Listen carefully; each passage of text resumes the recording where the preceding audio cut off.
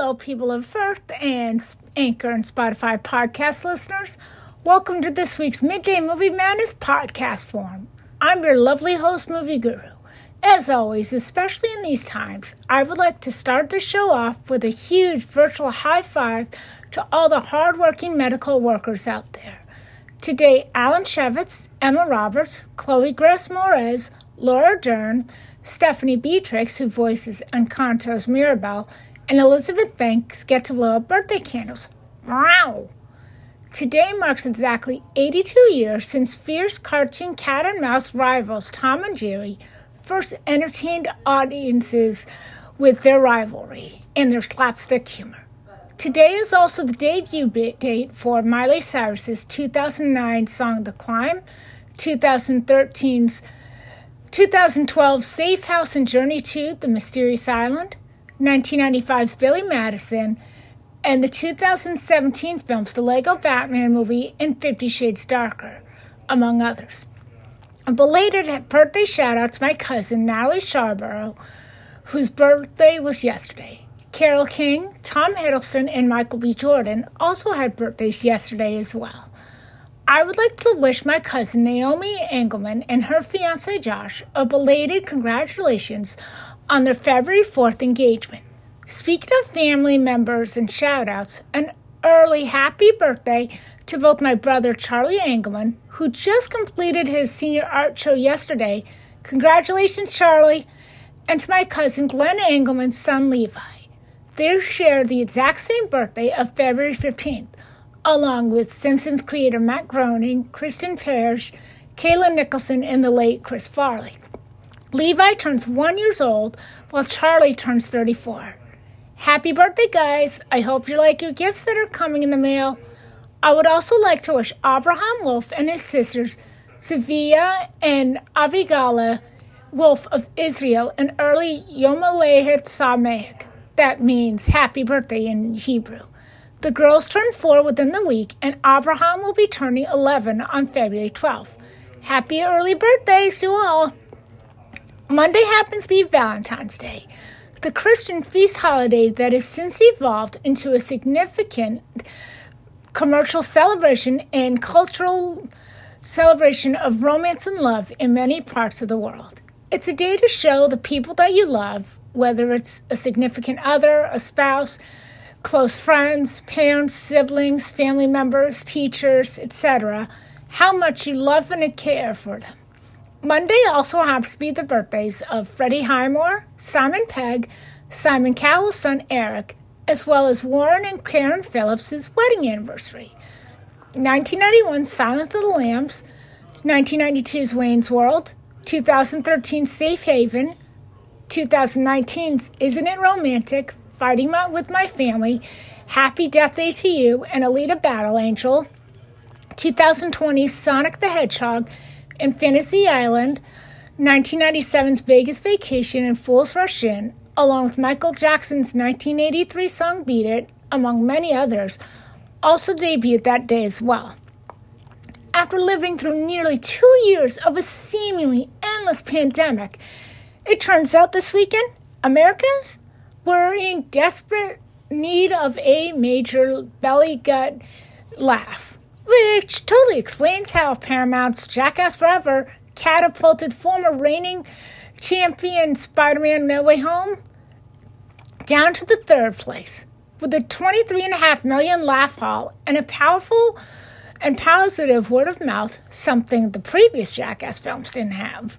The raunchy comedy joined Scream, which, as I mentioned last week, is already getting a sequel, which will be filming this summer, as the second Paramount film to open at number 1 this year. Its victory is pretty impressive and surprising because it's been quite a while since a pure comedy has claimed the top spot on the box office charts. In jumping to first place, Jackass Forever finally took down reigning champion Spider-Man No Way Home, which spent 6 of the last 8 weeks at number 1. It also has the highest Rotten Tomatoes critic score of the series, with 87%. As for last weekend's other new release, Roland Emmerich's disaster epic Moonfall, well, it had less to celebrate than Jackass Forever. The science fiction catastrophe brought in only 10.1 million moon rocks. That's pretty disastrous considering its price tag is, $140 million to produce. One of the most expensive independent films in history. Moviegoers weren't too kind either, sticking it with an unenthusiastic C+ cinema score. Youch. Well, I guess no one really wants to see a movie about the end of the world during a global pandemic. Given the light release schedule, Moonfall managed to edge into second place on the charts. It just beat out Spider-Man No Way Home, which dropped to the third spot in its 8th weekend of release. The comic book adventure, which just secured one single Oscar nomination just for visual effects, made $9.6 million. After 2 months on the big screen, the latest Spidey story has grossed an eye-popping $748.9 million at the domestic box office. So that means Spidey is just $11.1 million away from toppling James Cameron's 2009 blockbuster Avatar, which made $760 million, as history's third biggest domestic release, if you're not adjusting for inflation, which we are not. At the worldwide box office, however, Avatar holds the all-time record with $2.802 billion. Spider-Man is still holding strong in 6th place with $1.77 billion. But since it hasn't debuted yet in China, the world's biggest theatrical market, it may have trouble cracking the coveted $2 billion mark, a threshold only 5 films have ever crashed. But none of those films ever debuted during a pandemic. And Spidey fans, beware. Brace yourselves. Variety.com revealed yesterday Oscar winner Russell Crowe has entered the Spider-Verse. The Gladiator star has joined the cast of Kraven the Hunter in an unspecified role. Aaron Taylor Johnson is starring the title role as one of Spider-Man's most deadly antagonists. Crowe is best known for his immersive roles in the likes of The Insider and Master Commander, most of them pitched toward older audiences. But he's no stranger to the world of superheroes and spandex. He previously played Jor-El, father to Superman, in Zack Snyder's Man of Steel. He's also due to enter the Marvel Cinematic Universe in Taika Waititi's Thor: Love and Thunder. Kraven the Hunter will be released theatrically on June 13th, 2023. Let the 94th Annual Academy Awards race begin. The anticipated Oscar nominees were announced Tuesday morning, and a handful of films that were theater exclusive last year were showered some love, and there were quite a handful of surprises. The Power of the Dog director Jane Campion's nod for Best Director makes the New Zealand Helmer the first woman filmmaker to have 2 career nominations in the Best Director category. She was previously up for The Piano. Power of the Dog took home a leading 12 nominations. CODA's Troy Kotsur became the very first male deaf actor to be up for the Academy Award for Best Supporting Actor. And Belfast director Kenneth Branagh became the first person to be up in 7 individual Oscar categories, bypassing Alfonso Cuarón, George Clooney, and even Walt Disney, who are recognized in 6. Lin-Manuel Miranda is this close to achieving EGOT status. That means he'll be an Emmy, Grammy, Oscar, and Tony winner.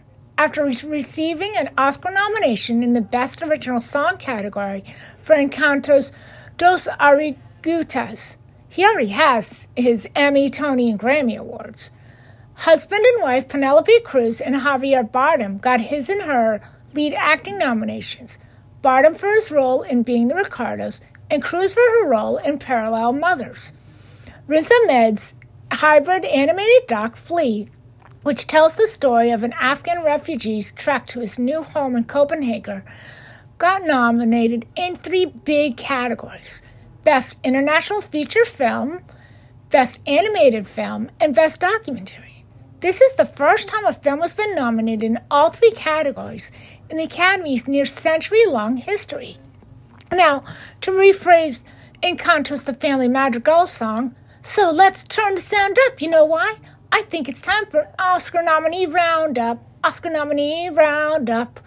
The intense Best Picture fight will be fought between The Power of the Dog, King Richard, Dune, Belfast, Drive My Car, CODA, West Side Story, Don't Look Up, Licorice Pizza, and Nightmare Alley. Aside from Campion and Branagh, people vying for the Best Director statue are Paul Thomas Anderson for Licorice Pizza, Ryusuke Hamaguchi for Drive My Car, and Steven Spielberg for West Side Story. Aside from Bardem, the Best Actor race consists of Benedict Cumberbatch, The Power of the Dog, Andrew Garfield, Tick, Tick, Boom, Denzel Washington, The Tragedy Macbeth, and Will Smith, King Richard.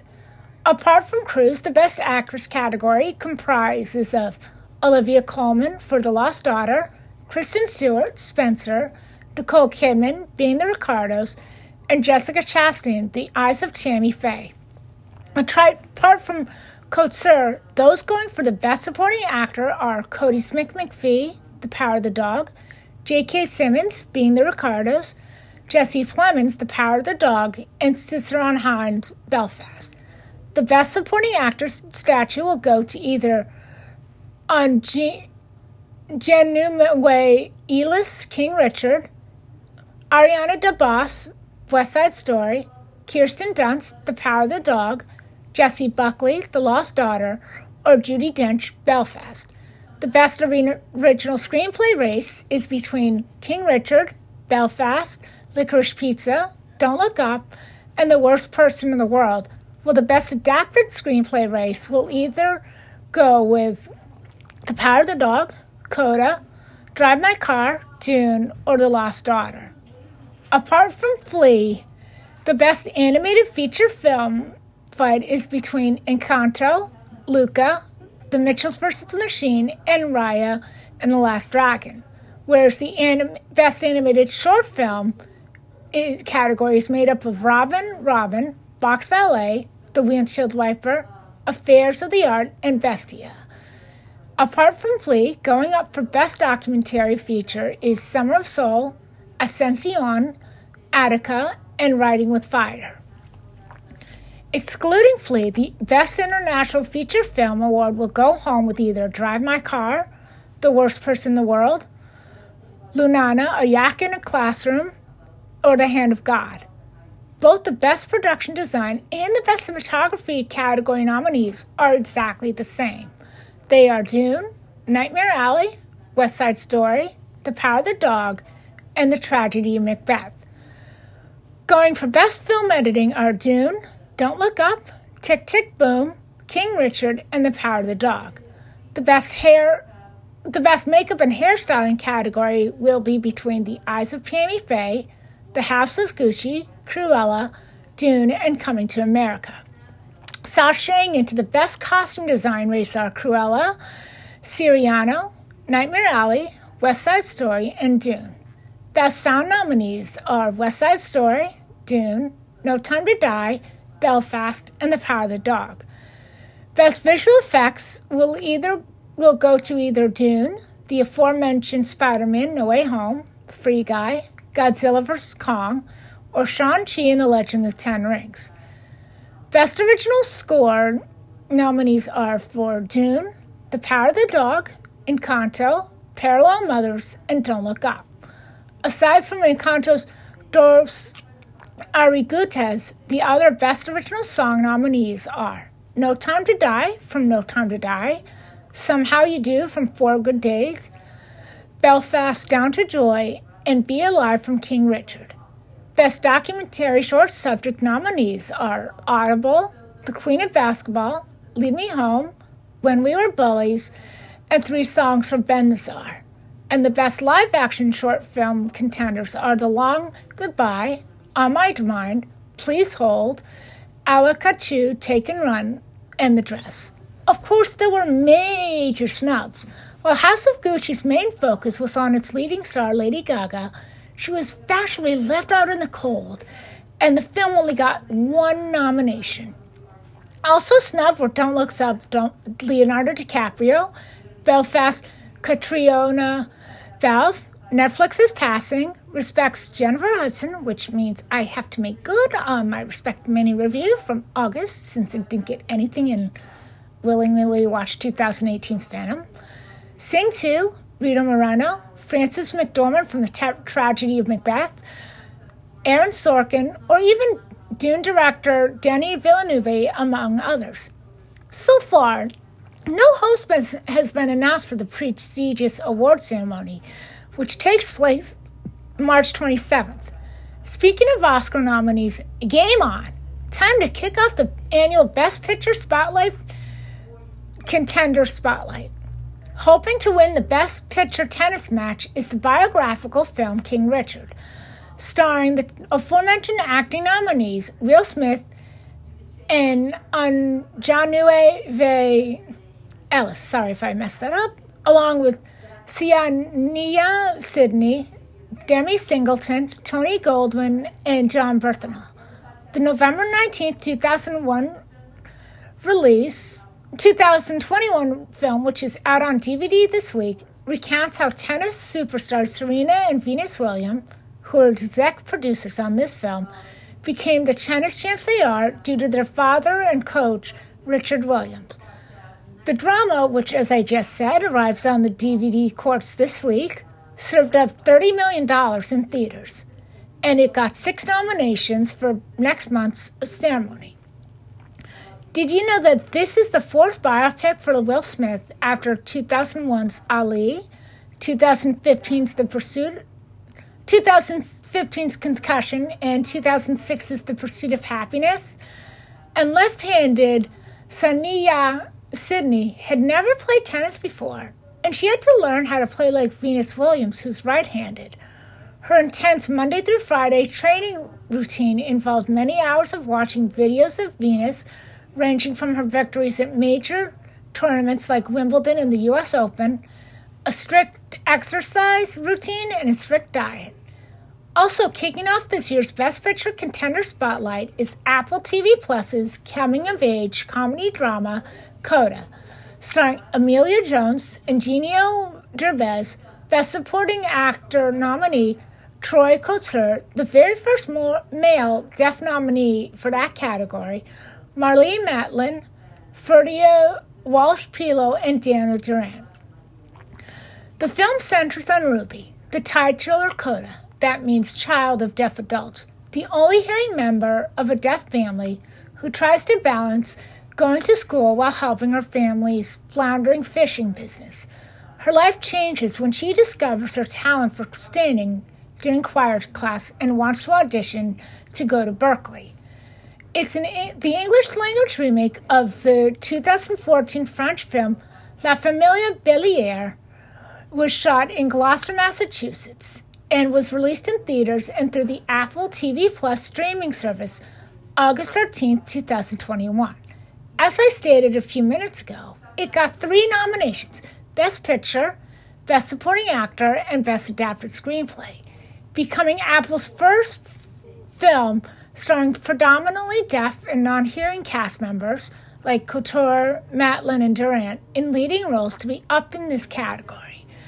Did you know that Emilia Jones spent 9 months learning American Sign Language, having singing lessons, and learning how to operate a fishing trowel? And Daniel Duran and Marlee Matlin both had recurring roles on the Switched at Birth TV show, which also featured many deaf characters. Speaking of Oscar contenders, magically appearing on DVD this week is the musical coming-of-age fantasy film Encanto, up for Best Original Song, Best Original Score, and Best Animated Feature Film. This November 24th release, which has made $234.2 million, stars the voices of Stephanie Beatrix, John Leguizamo, Maria Celio Botero, Jessica Darrow, and Wilmer Valderrama. Deep in the mountains of Colombia lies a little town whose heart is the magical Madrigal family, whose magical house has been blessed with an encanto. Each family member has been granted a magical gift that allows them to help the community in some way. One member can hear far away, while another can heal ailments with food, and yet another has super strength. Every madrigal has a gift, except for one, Mirabelle, and she soon discovers she might be her family's last hope when she discovers the magic surrounding the Encanto is now in danger. According to the Internet Movie Database, the artist had to fight for Louisa to be buff, according to character designer Dylan Ekron. And in musical slang, a madrigal is a song in which multiple people sing overlapping melodies, just like the family members do in the catchy We Don't Talk About Bruno hit song. Also on DVD this week is Best Documentary Feature nominee Summer of Soul, starring Stevie Wonder, Nina Simone, Sly and the Family Stone, Gladys Knight and the Pips, B.B. King, and among others. Amir Questlove Thompson's directorial debut presents a powerful documentary, partly historical record and park music film, created around an epic event that celebrated Black fashion, culture, and history. Over 6 weeks in summer 1969, just 100 miles south of Woodstock, the Harlem Cultural Festival was filmed in Mount Morris Park, now called Marcus Garvey Park. The footage was largely forgotten up until now. This film shines a light on the importance of history to our spiritual well-being and stands as a treatment to the healing power of music during times of unrest, both in the past and in the present.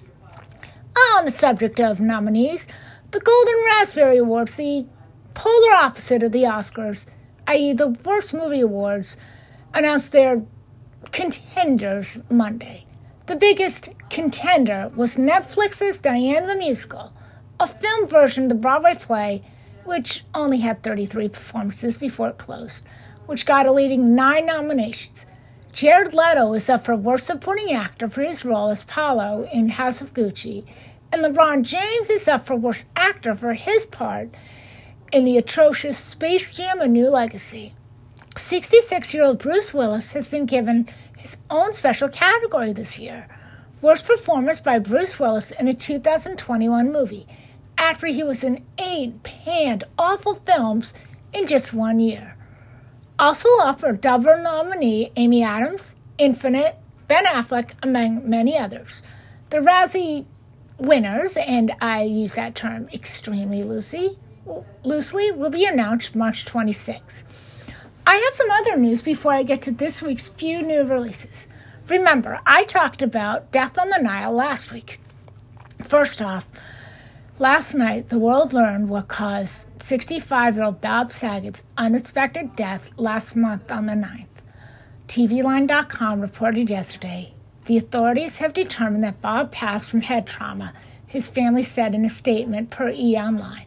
They have concluded that he accidentally hit the back of his head on something, thought nothing of it, and went to sleep.